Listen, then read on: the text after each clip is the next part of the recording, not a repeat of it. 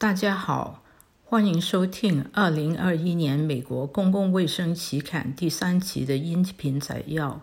我是负责亚太地区的副主编于美端。AJPH 是唯一提供中文 podcast 的国际性公卫医学期刊。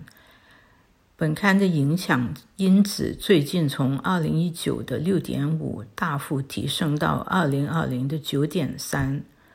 可见 AJPH 对文献的影响力大幅增长。文章取稿率低于 10%。我们的 podcast 每2-3个月更新一次。请留意我们今年的 podcast 推出了一个新的 logo 标志，方便转发传播。请注意 AJPH 的增刊都是免费阅读的，为读者提供宝贵的领域性的最新参考资料。我们期刊的网站更有非常丰富的资料，每天不断更新，希望大家充分浏览利用。以下是耶鲁大学的郭鹏飞同学为我们介绍近数月期刊的重点内容。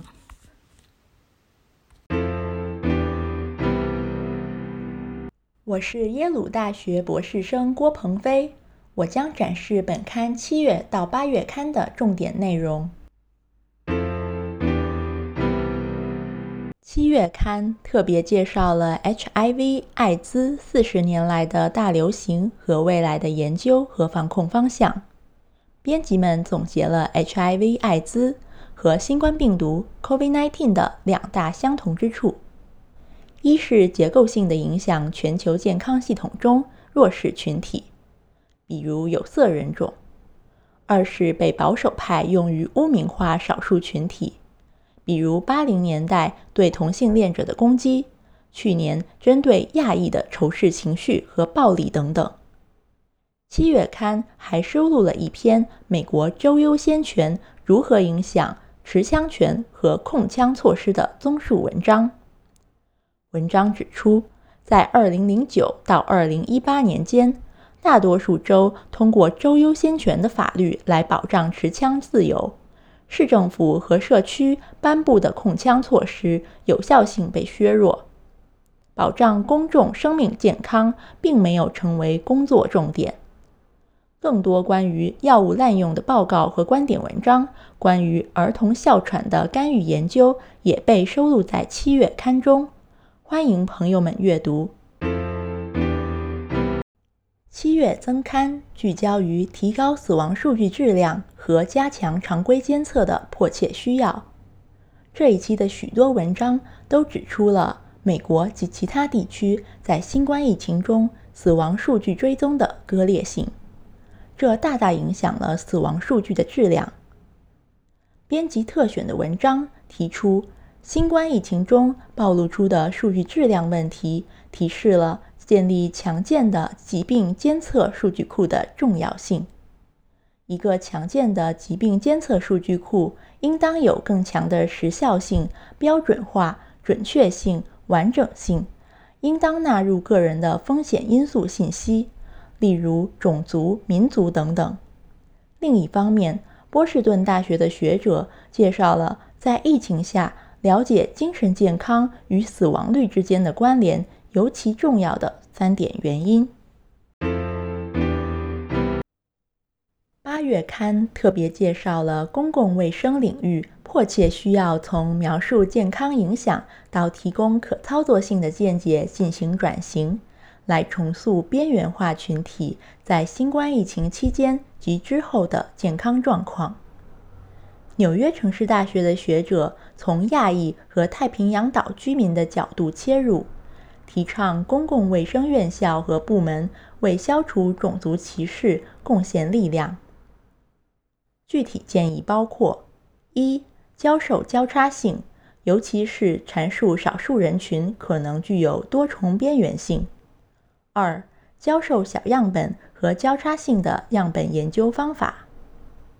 3. 教授少数群体争取平权的历史经验。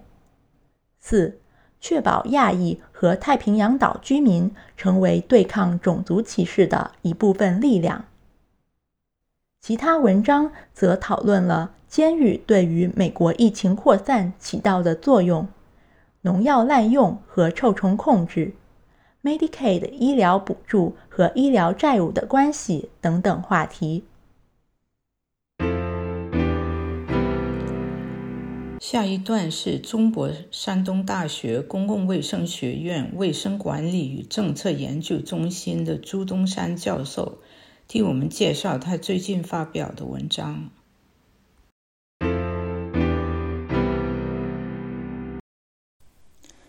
大家好，我叫朱东山，是中国山东大学公共卫生学院卫生管理与政策研究中心的一名教授。我们在美国公共卫生杂志刊登的原创论著《新冠病毒大流行期间疾病超额死亡情况》，基于美国2020年死亡周报的分析。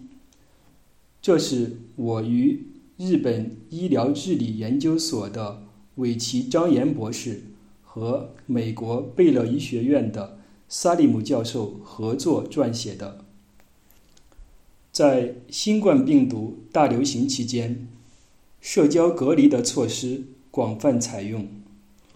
同时慢性非传染性疾病医疗服务被严重挤兑，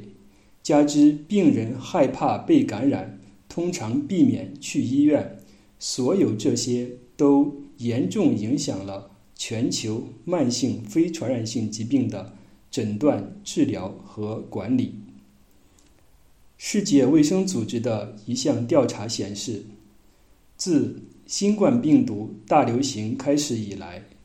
超过一半的被调查国家部分或完全中断了高血压的治疗服务，有 31% 的国家中断了心血管急诊服务。许多需要治疗心血管疾病和糖尿病等疾病的病人没有得到及时的医疗服务和药物。一个国家慢性非传染性疾病治疗服务中断而导致的超额死亡严重程度与新冠疫情演变之间可能存在关联。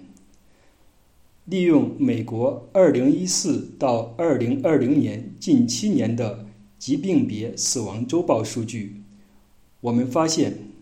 未感染新冠病毒的心脑血管疾病患者的超额死亡轨迹与新冠病毒疫情演变高度同步，疫情越严重，超额死亡越多，提示我们要将新冠疫情的防控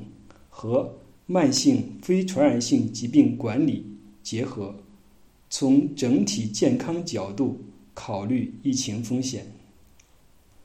要将对非传染性疾病患者的护理纳入针对新冠疫情的国家应对和防范计划，并找到创新的方法来实施这些计划。感谢您的收听，谢谢。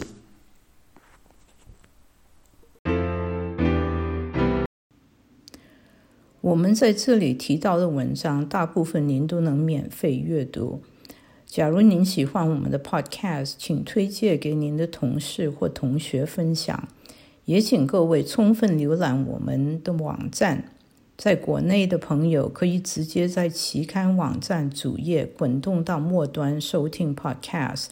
其他地区的朋友更可以参考在 SoundCloud、iTunes 的 podcast 储存库。您也可以订阅我们的频道，以便及时收到新节目上传的通知。感谢您的收听，下一期再见。